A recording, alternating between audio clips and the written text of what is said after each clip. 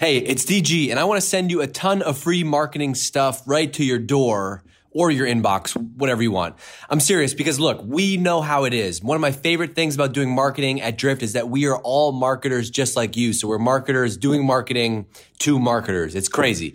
And one thing we know that in the B2B world, there's so much content out there. It can be hard to figure out what to read and who to trust if you're looking to grow your business. And so we put together something that I call the ultimate conversational marketing starter kit. We asked our top customers, literally turned to them and said, what resources would you give to somebody new to Drift and conversational marketing? And we're packaging all of that up to send right to your door for the first time for free. So that means I will send you a copy of the book I wrote with my boss, our CEO, David Cancel, on conversational marketing. This book was an instant #1 new release on Amazon in 3 categories, and it's already sold 10,000 plus copies to date. I'll literally send you the actual 262-page hardcover book right to your door.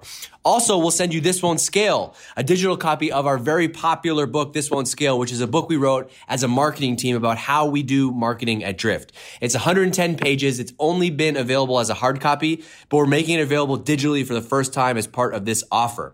We'll also send you the Modern Marketer's Playbook. You'll get a digital copy of our Modern Marketer's Playbook, which is a guide we wrote with strategic insights from 35 of today's most influential marketing leaders from companies like Slack, LinkedIn, Okta, Vimeo, and more. We'll also give you the Conversational Marketing Blueprint, which is the best next step after you read the Conversational Marketing book. And it gives you a step-by-step guide for implementing and optimizing conversational marketing for your business.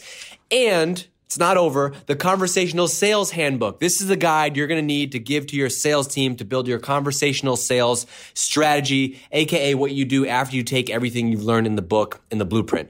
All you have to do is visit drift.com/starter and grab all this stuff right now. That's starter, STARTER. I tried to have no Boston accent on that. Drift.com/starter. We'll send everything right to your door, or we'll literally just send an email if you'd prefer that, okay? Drift.com/starter, and I will see you hopefully there. What's up, everybody? It's Billy Gene, and you're listening to The Swipe File. Keep listening to The Swipe File for actual tactical shit to do to grow your business. Keep swiping, baby. Hey, what's up, everybody? It's DG, and this might be the most excited I've been for a new episode of The Swipe File because I realized someone was missing. I'm only talking to, big name CMOs or giving you a rant of myself. I want to bring in just people that I want to learn from selfishly in marketing. And so today I have an amazing guest. His name is Billy Gene Shaw, aka BillyGeneIsMarketing.com. He is one of the best paid advertising people, experts in the world. And basically this episode is about 30 minutes of him just schooling me on how to come up with offers, how they run some crazy campaigns, including how he sold an offer on his 31st birthday for $31 and made over $1 million in a week. It's crazy. I have like pages and pages of notes of this. You can ask the Drift team. I went nuts after this interview. Super excited to get it out there. Here's my conversation with Billy Gene.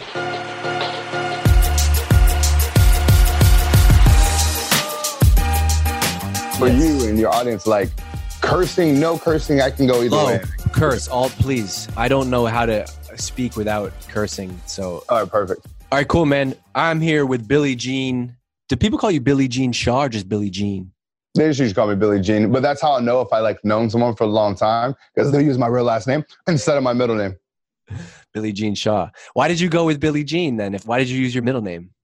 Because of all the plays on Michael, and there's just so many Billy. Well, you know what's crazy? I'm the third. So I'm Billy Gene Shaw the third, which means my grandpa was there, which means it was before the song. And the song was about us. But, I'm not sure that's true, but yeah. If I'm just replaying the words in the song in my head. Yeah, maybe it wasn't. But yeah, man. So I went with Billy Gene, though, specifically because it was just more marketable. And every time I said Billy Gene, I would be out at networking events or whatever. People remembered it because of the Michael Jackson song. Nice. And so they're like, okay, it just kind of stuck. And so for me, from a marketing standpoint, I was like, all right, nobody was going to remember Shaw. Everybody remembers Gene. Let's roll with it. And then I decided to go with it. So here's the deal. So if you're listening to my show right now, you know that we call the show The Swipe File. And I've realized I've been having a lot of like the best CMOs from B2B companies, doing billion in revenue. But I want to like expand that, and I want to get a little bit more in the weeds on stuff. And so Billy was the first person that I reached out to. We got connected through Ryan and Marcus, our friends from Digital Marketer, who, Ryan's been on the show a bunch and just a good friend. And so I was doing a bunch of research. I told you I didn't want to prep, but I did read some things. Like, people have called you're the best in the world when it comes to paid advertising. Can you say a little bit more about that? I'll take it. I mean, how do you become the best in the world at paid advertising? Like, you're not saying, your company is Billy Gene is marketing, right? Right. But your thing is social media advertising. Correct. I would say everything is subjective, right? This will be fun because my background and my strength is not typically to the B2B space. We're more of the, hey, if you're a local business underneath $1 million a year, or if you have that 1 year or 1 million to 5 million in annual revenue, that seemed to be like the sweet spot for people who apply our shit and the communication we've been having in the audience that we've built. However, as I'm doing like more consulting and meeting more people in the B2B space, I look at it and I'm like, yo, there's so much shit that you guys should be doing here. And there's I don't know, it's been kind of like this intersection, and it's really interesting, man, because it's the same shit, but different, but the same. So, that is I smiled when you said that, because that's why I get so fired up watching people like you and just going nuts on YouTube, right? It's why we hang out with the digital marketer guys also. I just think at the end of the day, if you just follow the playbook in B2B marketing, you're just going to end up doing what everybody else does, which is send out a webinar. It's like, Billy, tomorrow at 2 p.m., we're hosting a webinar with our friends at blah. You can register right. here. But I see some of the ways that to me, marketing is all about just starting conversations with the people who you want to ultimately buy from you one day. Yeah. And every great marketer, whether you're in B2B, B2C, whatever, they all have that one thing in common, which is they understand people. And I think you understand how to make people move. And I think we could plug you, you could take my job right now and plug in and be wildly successful at Drift just because you understand all of those principles, right? Go back to, the Cialdini and the principles of influence in every social psychology book ever, right? I think you understand those things, and it's just you've used paid as the channel to kind of, put and then that's funny because even for me, when people have mentioned, yeah, but I'm B2B, yeah, but I'm B2C, yeah, but I sell physical products. When I hear that, no matter what, at the end of the day, right, I always go human to human. I'm like, oh, okay, you're B2B, cool, but who are you selling to? They're like, oh, well, this person. Oh, you are selling to a person. It's not a thing. Yeah, well, there's this person, but it's a fucking human. So we should talk like we're talking to humans. And for some reason, I feel like that gets lost in the sauce when it's B2B and these things are at scale, but then it comes back around. So I think the biggest shift and the biggest priority I put on marketing today, specifically in 2019 and beyond, is one word that no one's paying enough attention to. And it's entertainment. And I have a saying, I say, boring will put you out of business in 2019 and beyond. And when you have people, and when people think of scaling their business at one point or another, they always come to the intersection of social. And you have a lot of B2B people that I've personally interact with, and they say, well, social doesn't really work for us. And it's not that social doesn't work, but the way you've been doing business and you're trying to transfer into social, that doesn't work because of what you just said in the beginning. Sign up for my webinar. That shit doesn't fly anymore. On social, you got to be more creative. You got to be more entertaining. You got to be more polarizing. And so I think for me, why I call myself, or other people have called me the best in the world is because I think I've mastered and figured out how to entertain while still educating and also to maintaining brand integrity. If that makes sense. It makes total sense. It makes total sense. I want to talk about an example. So speaking of entertaining, okay, about less than a week ago, I'm scrolling through Instagram and I see a video of you. You're on stage and I see you pull something out of your pocket and you're like, and I'll package it all up and I'll put it on a USB drive and I'll send it right to your door. And then you're like, fuck it. If you don't want that, I'll just email it to you because it's 2019. And I was like, oh my God. So that's an example of so we stole that offer, packaged up a ton of our content, and literally last week shot a video with me, and it's all digital products that we're selling. But what I did is I printed them all out. And I took your advice. You said, go to Staples. We have a nice color printer here. So I didn't. So there's a video. I have to send it to you. It's me. Yeah. I'm holding up this ebook and I'm going literally, yes, this is an ebook, but I printed it out to show you on this video. And like, that is just a little gimmick, but that's going to get people to start conversations. And I don't know if people are going to want the USB drive or not, but I know that people are going to take a screenshot of me holding that up and be like, this guy is doing B2B software marketing and he's talking about a USB drive. By the way, you should see the frenzy that me using a USB drive at a corporate company like this put our IT team in earlier today. Well, so let me talk more about the experiment, if you don't mind. To give I want to know. That's what I want, the facts. I want the real stuff. So what do you? For sure. Okay. So swipe file, right? Okay. So 4 years ago, I'm running ads to not only get agency clients for my agency, but also to sell our trainings and our courses, etc. And forever, my whole headline was like, hey, get the top 10 best performing ads that I've ever created, and I'll email them to you, right? That was the whole thing. And to me, I'm like, dude, this is the greatest lead magnet ever. Like, who wouldn't want our best ads? And we did it, and it worked. But the cost per lead, I felt like for how good the hook I thought was, it didn't do as good. And then I remember being at an event, and I gave things away physically. And I remember people just like jumping up and down for this physical thing. So I told my team, I said, you know what? Let's put a physical component to this. And we ordered the flash drives, and we took those best performing ad campaigns, put them on a little flash drive. So I'll walk you through the entire ad. So the first thing was entertainment and curiosity, getting people to watch. And one thing that has already been proven to work are unboxings. You can go all through YouTube, right? And when people unbox stuff, people pay attention. And as the user, when someone's opening a box, you can't click away, because you have to know what's in the box, like at this point. So I said, okay, let's follow that. So I get my team out, and we get a camera out. I think we filmed it on a freaking cell phone, mind you.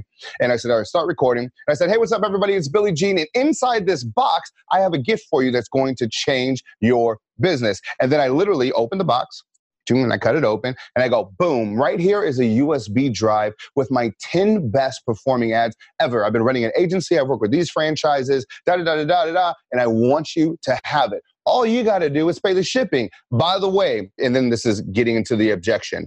By the way, if you're one of those people who's like, oh my God, no, I have to pay shipping, then shut the hell up. You don't deserve it. Get out of here. You're cheap. You're exactly the type of customer we don't want to attract. And I physically say that. And then I say, click here. I'll send it to you. Tell me where to ship it. And here's where you really get the urgency. I say, by the way, this is a box. I only have this many. And I start passing out to the team. So I said, as soon as these are gone, they're gone. And I said, you know what? Maybe I'll order more, but I'm not going to promise that. So here you go. Once these are gone, we'll figure it out from there. There you go. Boom. And that was the offer. Now, here's the craziest thing about this experiment. Number one, it converted like crazy. People, boom, boom, boom. But this was the best part, is as the upsell for $29.95 or $19.95, I don't remember exactly, on the upsell, it was a little bump. It was just a little check mark button that you click. And it said, hey, if a patient like me, and you want these right away, and you'd also like us to send you the digital, then go ahead and click here and you can purchase the instant access right now. Now we're selling the thing they didn't want for free, and we're getting like 1 out of 3 people to take the bump. and playing on the instant gratification. I don't want to wait 4 days to get this in the mail. Man, that's amazing. So how do you, like, when you come up with a crazy, I want to know like your process, right? Because the most fun part of marketing to me is like, you're in the shower, you're at the gym, you're in the car, you're like, oh, I got this crazy idea. What happens, like, go behind the scenes and tell me what happens from like, you have this idea for an offer, and I want to know all the way to like, how do you then go get traffic on the offer? Because it's not like you just added a new page to your site and got 4 people in your funnel. So I want to know like that whole process. Yeah. So at first, I think I just started to do videos and like kind of like have fun with it, whatever I just felt like doing. But then as I learned more and got better, I really started to realize there's math to this. And the first thing that I like to do to give your audience tactics, I'm a tactic guy, is live in Google Trends, right? And so just for those of you that aren't familiar, a lot of you listening probably are, but just go to Google, type in the words Google Trends. And then in there, they're going to tell you for free. It just says what everybody's talking about in the world.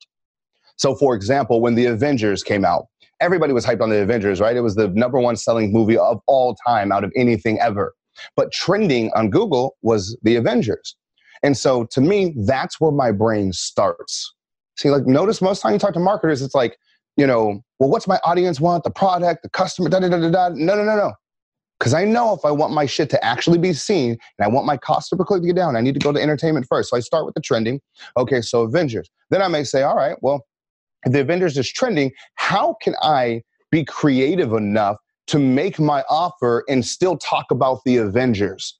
And that's where it begins. And then I do this simple exercise. I take out a blank piece of paper and I draw a giant capitalized letter T like this. If this was on a paper, you see this right here.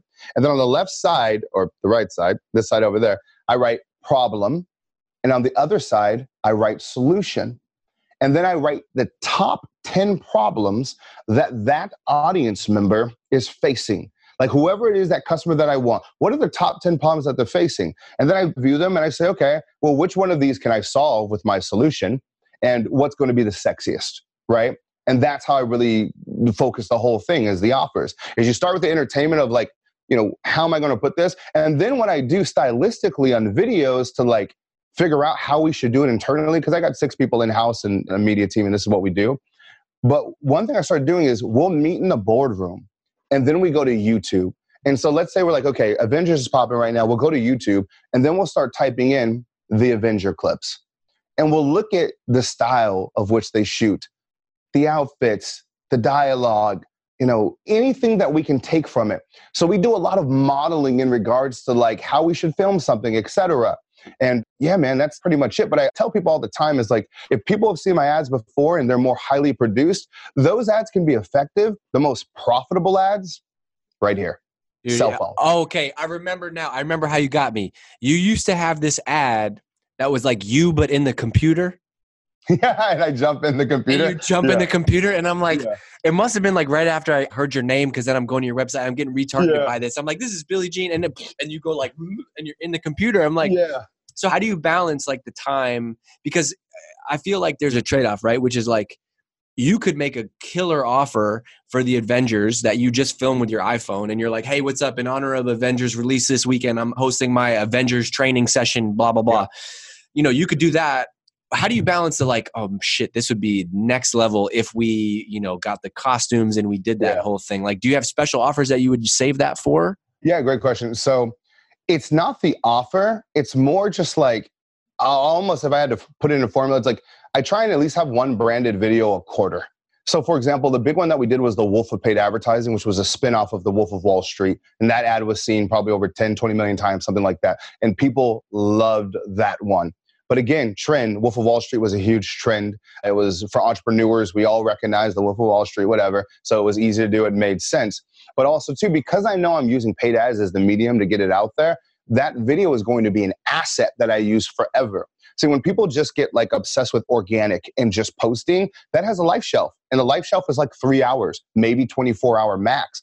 But to me, I look at content the same way that most people look at houses. When people want to buy a house, why do they do it? Because it's an investment to protect their future, all of these reasons. To me, a good branded video and a video that sells your product or service, it can live on and be used in so many different ways. And what does it do? It brings you cash flow, it brings you sales, and it takes a fraction of the time to actually create. So everyone listening here, I want you to get obsessed with your content like you would your investment in real estate, except it doesn't have like escrow and down payments required. All you need is this and to make the offer. And so I think I got sidetracked there, but I wanted to bring that point home. What was the question one more time? No, so I just was thinking, okay, you answered it, right? Which is I asked you, how do you know when to invest like those? And you said you basically do one. Yeah. That's a nice guardrail, right? Hey, team, we're going to try to do one of these branded things a quarter. Otherwise, because I think oftentimes when you have a great idea for a hook and an offer, I want that out like tomorrow, right? And so I'm not willing to be patient to be like, oh, let's wait. But you're right. I almost tell people, I'm like, sometimes I don't like the fact that we have so many like branded fun videos out there, because I don't want to ever put out the message that that's what it takes. And again, those brand ones are great for like people recognizing me. Oh, like I'll be in a cab. People like, oh, I've seen this, And that's good for like storytelling and the positioning. But the ones that make us money, almost all of them, or like cell phone, not that those don't make us money, but make us a lot of money. Our cell phone, that's it. Maybe single camera. And watch this, the shakier, the fucking better the conversions. I swear. Like it's as long as you can handle like the 2 or 3 trolls, it's like someone get this. We'll talk about you, Billy Gene, and trolls at the end of this. But if as long as you can handle the trolls, it's like it's the realer. I mean, to me, the thing is like all of the best marketing I've seen out there today is real, right? Because nobody wants to be marketed to, nobody wants to be sold to. All of our bullshit meters are through the roof, and so all of the best ads don't feel like ads today. They feel like I feel like this is the first time I've talked to you, but I feel like I know you because most of your ads are through iPhone style videos. That is just you shot walking down the street. And I bought your stuff today, not because you're coming on my podcast, but because I feel like you've earned my trust and credibility that I'm now willing to spend. And I'm only going to spend more now that I know that you're real. Dude, I appreciate that. And I think how I've summed it up is people don't buy for one reason, and that's because they don't believe you. And just think about like any industry under the sun, right? Like your product, services, my products or services, if they believe they were going to have the type of return and impact that we know that people get, and they believed it to their core with 1,000% certainty, they would buy every time. So I keep that top of mind. And when someone's not buying my stuff, then I go, okay, well, what are they not seeing about me that has them still on the fence about really trusting me? And I think this is actually great. So for B2B, I think it gets really hard because usually the marketing team includes the brand identity cycle to it. And I saw, like, I worked with like a lot of franchises. So I noticed that when I would have meetings with the particular location, the franchisee versus corporate, they cared about a whole different things, right? And so like the franchisee is like, dude, I just want customers. I'm down to do this creative stuff. Then we get these handcuffs on us from corporate. And corporate's like, we can't do that. We need to keep brand uniform and da-da-da. And I'm like, dude, that's okay. It's just not gonna fucking work. It just won't work on social. And I think that's like the biggest challenge, because in billboard, radio, television, you didn't have these factors, because if you paid enough money, they would show your stuff no matter what. But now Facebook, Instagram, YouTube, if you have something that people aren't engaging with, they will literally just not show your ad. And the other thing I see, so like LinkedIn is like my number one channel, right? Yeah. And we've been able to build a big audience because we started doing text posts and posting videos, like walking, talking videos. Because on LinkedIn, and this is the way I try to explain to people, I would say, pull up your LinkedIn feed right now on your phone. And they go to it, and it's like 99% of the posts are like people that are at the company just doing this like kind of stock posting, like, we're hiring. My company won some award. And it's like this big, it looks like an ad. Even though it's not an ad, it looks like an ad because it's some, shitty like unfurl image that you get with the link. And so like when LinkedIn video came out, we were able to build a big audience fast, because all of a sudden in a sea full of what looked like ads, all of a sudden is this like, a human being. Human. Is that a human? What? That looks like a human. Is the shine on his forehead real? Yes, it's real. And hey, I'm me. And by the way, I sound the same and act the same if you saw me in your LinkedIn feed, if you caught me out to dinner on a Saturday night after a couple glasses of wine with my wife, if you ran into me on a Tuesday morning, if you got my emails, if you saw me on a webinar, because those all things, like one of my favorite lessons on brand came from the Patagonia founder. There's a great book called Let My People Go Surfing. And he talks about the Patagonia brand. And he says, our brand is easy. It's tell people who we are, because it's so much easier to write nonfiction than it is to write fiction. And I've thought of that every day since then from doing that.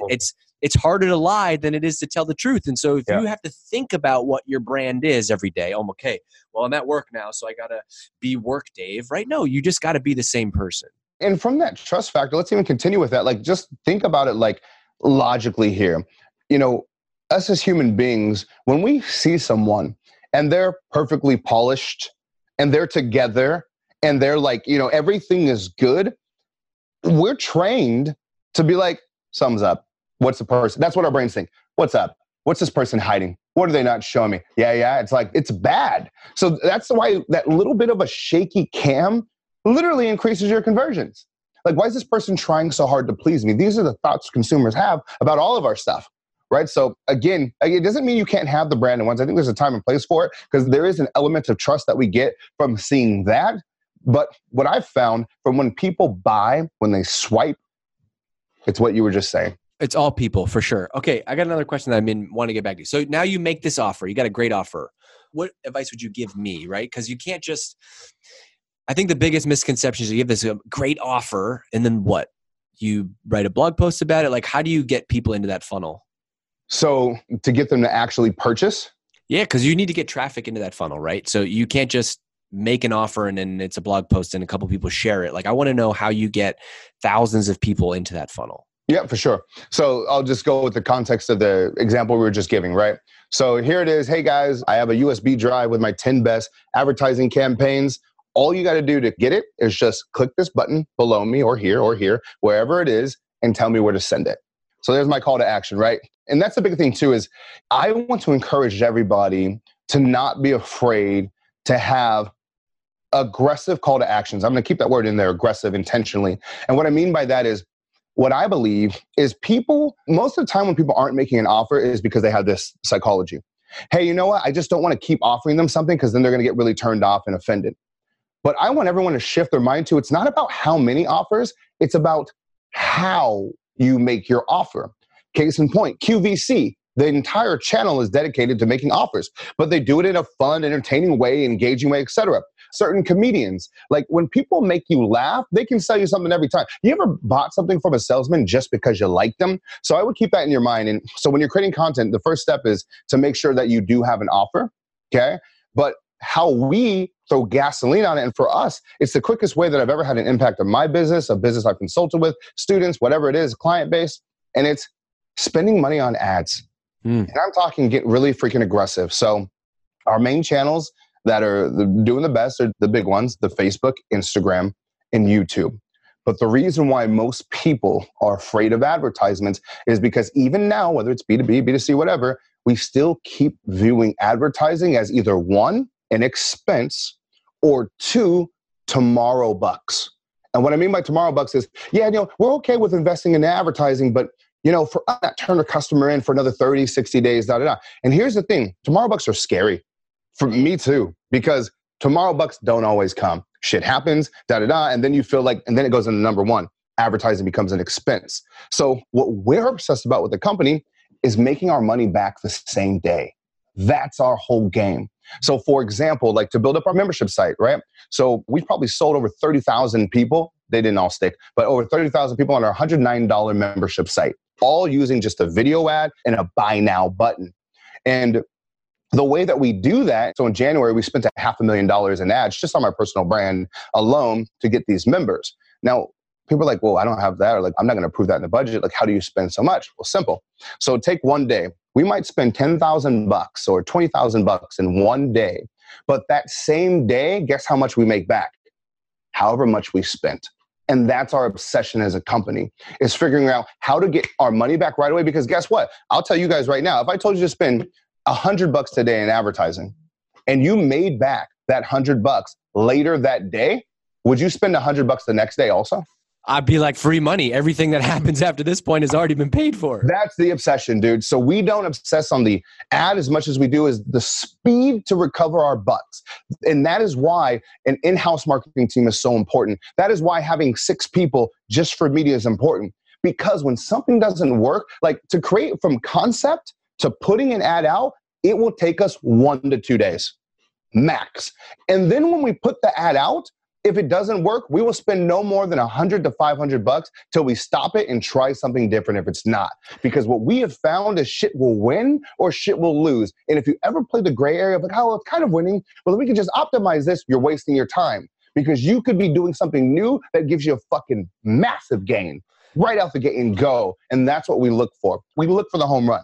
We'll take the strike out to the bases and we go. And that's why the speed is so crucial. So again, everyone listening, if you could just get obsessed with that, just make the money back as fast as possible, then everybody would spend much more in advertising. We just happen to fall into that category. This is so good, Billy, because what you said was, I was going to ask you, I want to know the tactics. So I was going to say, well, how much money do you spend? So you're telling me by spending less than $500, which for most of the companies listening to this podcast is nothing. They're venture backed, like that's $500, right? They buy 2 people's lunch that costs that money. Okay? Yeah. Not a drift. Okay, so you make this video, you spend $500. You said you can even spend $100. How do you know? Like, what does the math say on the winner? Is it a gut feeling? Yeah. Is it, man, this cost per click looks good, cost per lead looks good, or is it actual like? Yeah. So the reason why it's not going to be statistically significant, right? That's what the math people would say to you. Yeah. Well, so here's what you find, right? And I've spent a lot of money on ads, and this is all I've done for the last 8 years is run stuff. Is I can tell you this, and I'm going to use like absolute terms, but like, there's exceptions to everything. So don't be that person who's listening like, well, that doesn't, almost all of the time. I have almost never seen an advertising campaign that sucked ass in the beginning that all of a sudden started working. Ever. Any company, our own company included, consulting, by freaking, tens of thousands of students, never heard about it. I've never seen an ad campaign that sucked ass and then just got better, period. And because of that, that's why we fucking do something else. And what I mean by that is like, so I've done a lot of local lead gen, right? So like I've worked with like your Massage Envies, your Orange Theory Fitnesses, like franchises, right? So what we have is two metrics that I pay attention to, and that's just our cost per lead and cost per sell. So for example, if a gym, because we've done a lot of lead gen for gyms, if they tell me that, their cost per member needs to be $100, I know they're probably not going to close more than 1 out of 10 people. So if their cost per lead is above $10 after spending $50, I can probably turn it off because it doesn't get that much better, right? But I'll pay $100 to play it safe. So that's the biggest shift. It's not TV. It's not billboards. It's not traditional media. Online, you can get the answer almost immediately. And if someone's telling you different, they're full of shit. Man. I'm telling you. And so now, again, it doesn't mean you can't optimize things. So it doesn't mean that things, but I'm just telling you, like, if you're from conception to implementation, if you're even taking a week to test something, it's going to be hard for you to win in this game. Because I'll explain it to you like this. Most of our ads that we create actually don't work well, right? And we're really good at what we do. We strike out all the time, though. But imagine this. Imagine if I had 3 ads in a row that didn't work, and it took me a week each time to get it up to test. That means 3 weeks have gone by, almost a month has gone by before I've gotten a winner. And here's the thing with that. What happens every single month? The expenses hit again. So what if it takes you 6 times to win? Now you're like almost 2 months in. Now you've had expenses hit twice. And I'm talking about payroll, right? That big one that comes out. And now you really feel it. You're like, holy shit, this marketing thing doesn't work. Da-da-da. You start making decisions out of desperation because your burn rate and everything else, right? And you're like, holy shit. Now I'll switch it to my company, right? And again, I'm just using me as an example, not because we're so great or anything like that. But imagine us to do those 6 tests. It didn't take us 2 months. It took us 6 days because every single day we tested something new. So we failed just as many times as you did. But guess what? We haven't even had one billing cycle go through yet. And on day 7, we're testing. I love it. I think last year I got to meet with the CMO of Facebook at the time. And he said, I asked him, I said, what? He probably knows a thing or two. Yeah, he probably knows a thing or two. Also, that's a tough gig. It's a real tough gig. But yeah. I said, what do the great marketers have in common? And he said, all the great marketers have this one thing in common, which is they're able to learn faster than the competition. And that's exactly what your example is, right? Which is like, if you're going to create this big ass campaign, then wait 2 weeks and try it again. Meanwhile, Billie Jean or whoever has already created 10. They're going to figure out. It's almost the same way like, you got to write. If you're trying to write one killer headline, I always try to write 20 or 30 because I got to get the bad ones out of my system. And I know that there's going to be 2 or 3 in there. And it's just like, whereas most people would just write 1 or 2 and see what happens, right? And then in addition to that, then there's the ad fatigue side, right? Because even when you get the winner, unfortunately, all campaigns die. Good campaigns die. Yeah, I think your example earlier, which is such a good lesson for me because I'm not good at this, but just you either know right away. I always like, we'll just be patient. But I love that. I'll take away that from this episode, which is like, it either happened or didn't. That means you know right away you don't. However, what you did said is true, which is you might have the pop, but ultimately it's going to flatten out, right? The law of shitty click-throughs, I think, is a guy, Andrew Chen, called it, which is over time, that people see your ad 7, 8, 10 times, it's not going to be as effective. Yeah, and then also too, so for us, we're like, all right, while something's winning in the back end, we're getting ready for that next one. So we don't have that lull, like where shit's going good, and then it's like, oh no, what happened? So while something's winning, we're that same testing speed, we still have it, and we're like 2 ads ahead. So then people are like, man, I see these people everywhere, and da-da-da. So that's been major for us. Damn, you said something that triggered something that I really wanted to say. What was the last thing you said? The law of shitty click-throughs. We're talking about when somebody sees your ad 7, 8, 10 times, it stops working as well. Oh, yeah. And so the other thing too is though, again, thinking about ads and, funnels and the whole thing as assets, it will stop working. But what happens is when you take it off the table and you want to bring it back, you can later, right? So we ran a birthday promotion that is probably out of gas right now. But guess what? Next year, I'll do it again. So sometimes once something dies, it can be resurrected in time. You got to build up. So don't forget about that too. And I think a lot of us leave money on the table because we had that thing that worked. It stopped working for a while. But some of our best advertising campaigns have been ones that killed it. They flatline. And then we're like, why do we stop doing that? We're like, because it died. Well, let's try it again. Then we turn it on and it's got like another 2 weeks in there of cash flow. So sometimes you guys are sitting on dead shit that's actually super profitable. And I advise you to give it a shot again, just forget. And you look at big companies, right? Look at, take a giant company like McDonald's, right? Okay. If you look at them from a marketing and a promotional cycle they're brilliant because they'll come up with a campaign, get it to you for a couple months, and then they'll bring it back again in like a year. The McFlurry, right? Or what's the Irish thing? The Irish, like the the Shamrock Shake. Yeah. The Shamrock Shake. There you go, right? So they know that's an asset that they can deploy at another time. Their McRib or whatever the fuck. They got to make everything. But they have all this different stuff that they know works and they put it on the table. Or the best one they did for many years was the Monopoly game.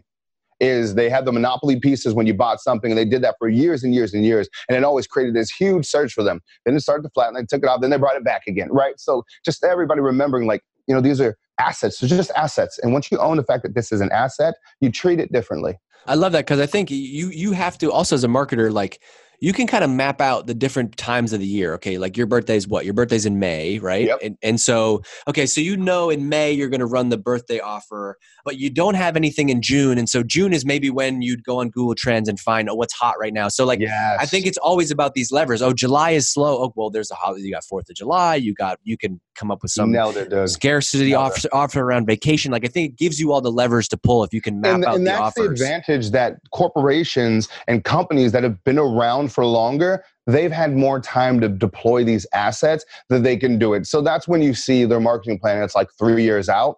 It's because they have the history to do it. Some of us, like especially if you're listening and you're on the small business side, like it's going to take you some time to build those up. Right. So like just keep all of that in mind. Okay. I want to wrap up and talk about your birthday offer. The results were ridiculous. Sure. But I did have one more question on the testing piece of this. When you talk about testing, are you testing different offers? Or are you testing variations of that, say, hey, the thumb drive offer? Question, I'm glad you said it.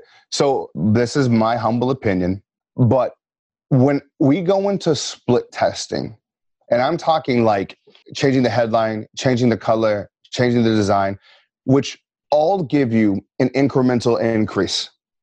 But most of the time when a campaign is failing on a paid ad side, it's usually missing by a large margin. And the only thing that I have seen time and time again give you a major shift, and I'm not talking about like, well, look, that's a 10% increase. Because the truth is, a lot of times that 10%, 15%, even the 20% isn't enough, right? Or you're not spending enough consistently for it to there. But to have the fucking major shifts, I'm telling you this, it's the offer. So when we test, we almost do zero split testing. We do offer swapping. Like it's the biggest thing, especially like thinking of the world of franchise where I come from and doing lead gen for them. We can optimize things to give them more longevity. So you come up with a campaign, the offer's working, it's going well, and you want to keep it going. Then you test by bidding for traffic, bidding for impressions, retargeting this, look like you do all of these technical things. That gives it length. But when you want a spike, change the offer. Give you a great example, company I work with. They told me one of the best promotions they ever ran was when they decided to give out a pair of boxing gloves. And then they did that for a long time. That worked well. When it started to go down, they changed the color of the boxing gloves to freaking pink. The offer was like pink boxing gloves. Or, on the franchise side, it was like a 2-week trial versus a 1-week trial versus a 10-day paid trial versus a 30-day trial. Like the offer. And this is actually where a lot of larger corporations struggle. Because when you change the offer, it changes a lot of like the deliverables, the process, and it gets harder to do. So I'm not saying it's easy, but I'm telling you, if you're at a standstill and you're banging your head like, what's my marketing team doing? Why am I not getting the result? What's happening? I swear to you, you buckle down and you find a way to make it happen and change the offer. It's everything. It's everything. I love that because I think that's a mistake that I've made personally is, okay, I got this great idea. But no, I got to come up with 5 variations to test. But your point is basically you test to optimize. So the USB drive offer is working like gangbusters. Maybe it starts to slow down a little bit. That's when you split test. Yep. Exactly. Then it's like the secondary thing, right? So it's already showed promise that it's going to work.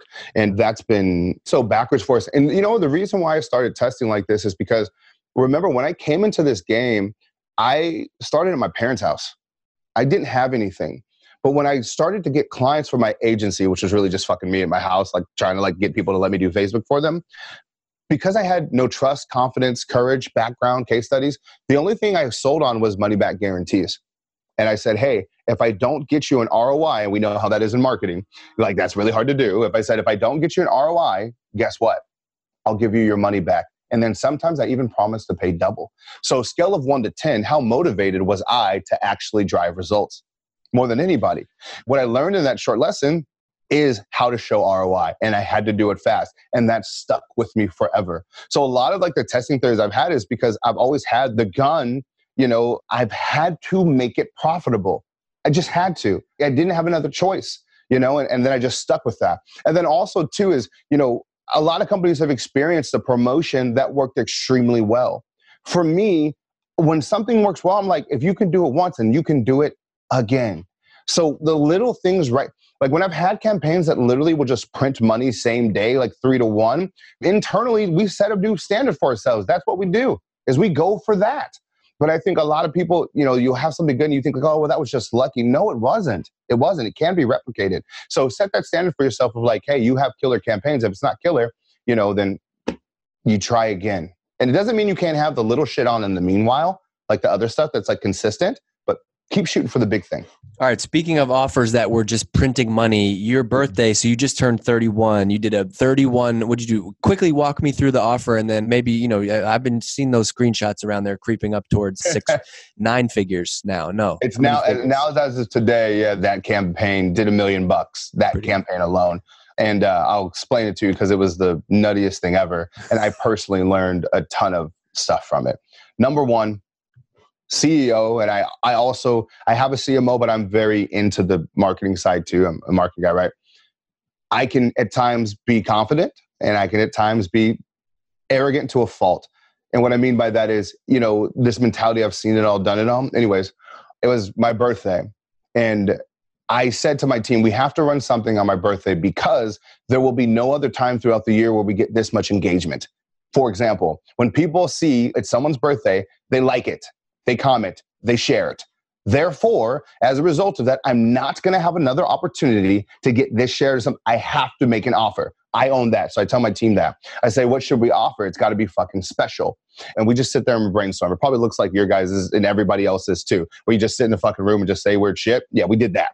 And then one of my team members, he goes, well, why don't we try and offer our courses for low ticket? We've never done it before. And I was like, no, I don't want to do that, And I said all the no shit. But then because I was so tired and I was just lazy, I said, all right, fuck it. We'll try you guys' little low ticket thing, whatever. We'll do it. And they go, okay, so which course should we put on for 31? I said, oh, no. If we're going to do it, we're going to do it. Give them all. I said, give them all. Again, and that's just with the offer of irresistible. Like, this is a good note for everybody. An irresistible offer isn't the offer that makes you a little bit uncomfortable, right? Like, we're like, this is how it usually goes. Yeah, let's offer 20% off. And we're like, no way, we can't do 20%, but like, are the margins still good? And it's like, that's not an irresistible offer.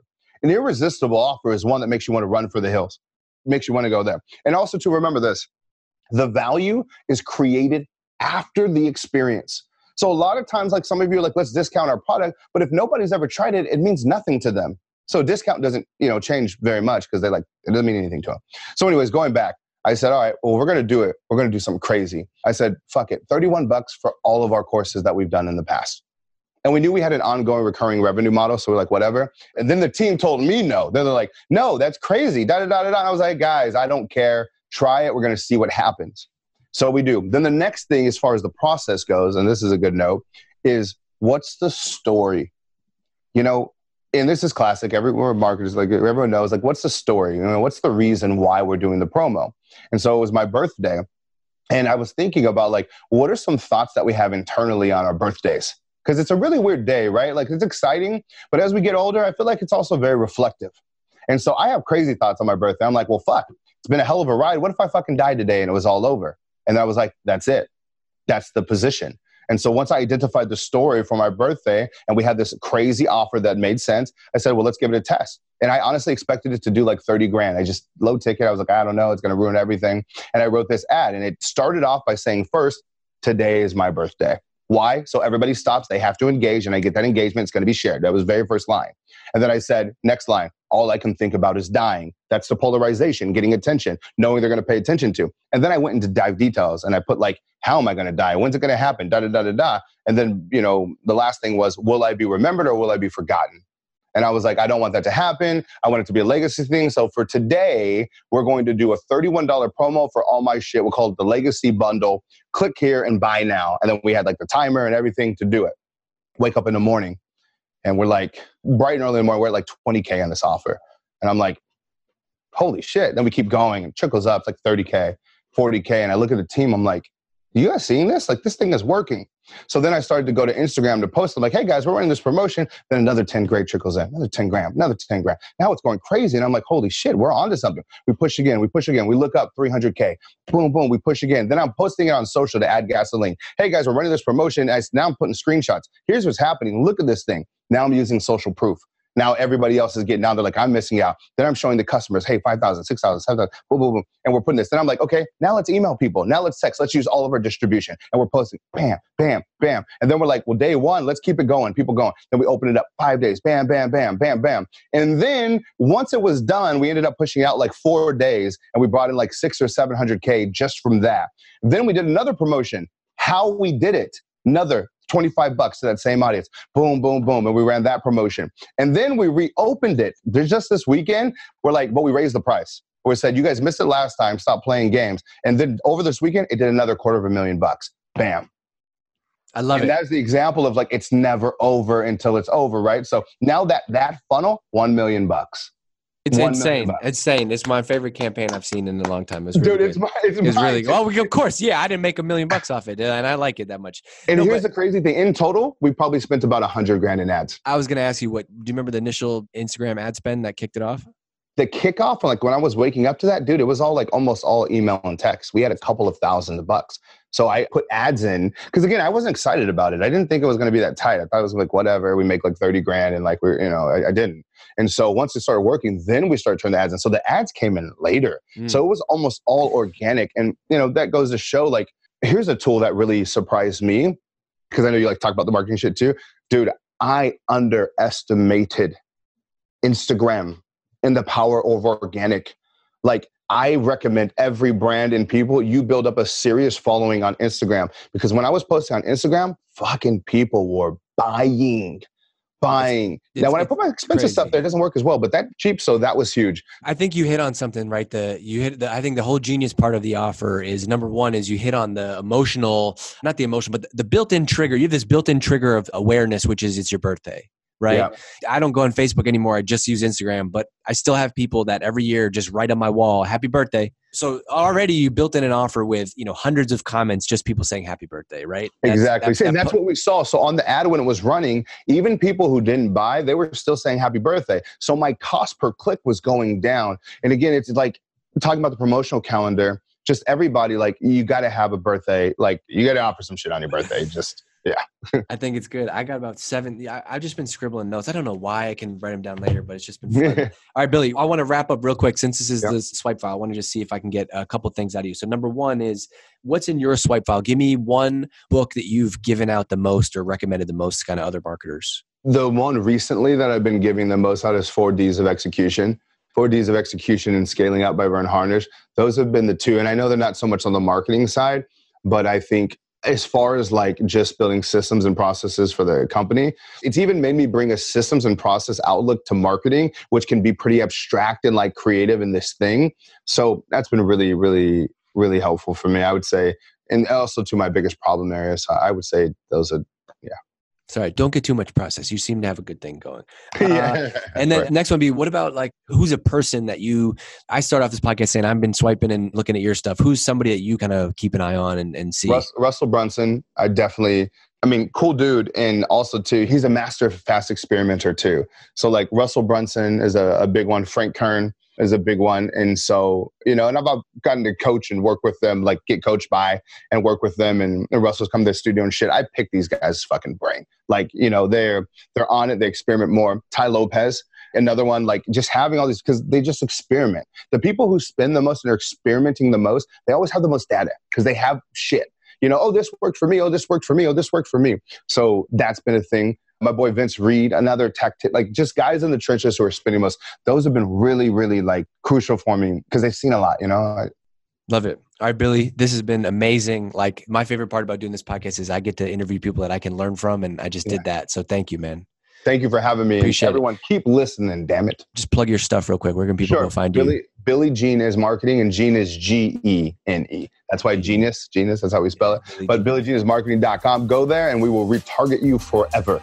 And also follow me. It's true. You're trapped in the funnel. Next thing you know, you're pulling out your credit card.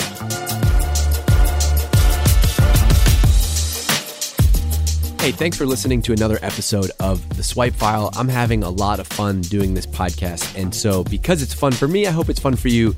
And it would mean the world if you could leave a review. Reviews really help. And so go leave a review. Go to Apple Podcasts, leave a review. Let me know what you liked about the show, didn't like, want to hear more of. And also, if you're not already subscribed, make sure you go subscribe on Apple Podcasts, Spotify. The show is everywhere that you get your podcast, probably where you're listening right now. But if you want more content like this, if you want to go a layer deeper, join me on Drift Insider. It's drift.com/insider. We're teaching courses, we're sharing videos, and we have exclusive content for people just like you in marketing that we do not share publicly. So go and check it out, drift.com/insider.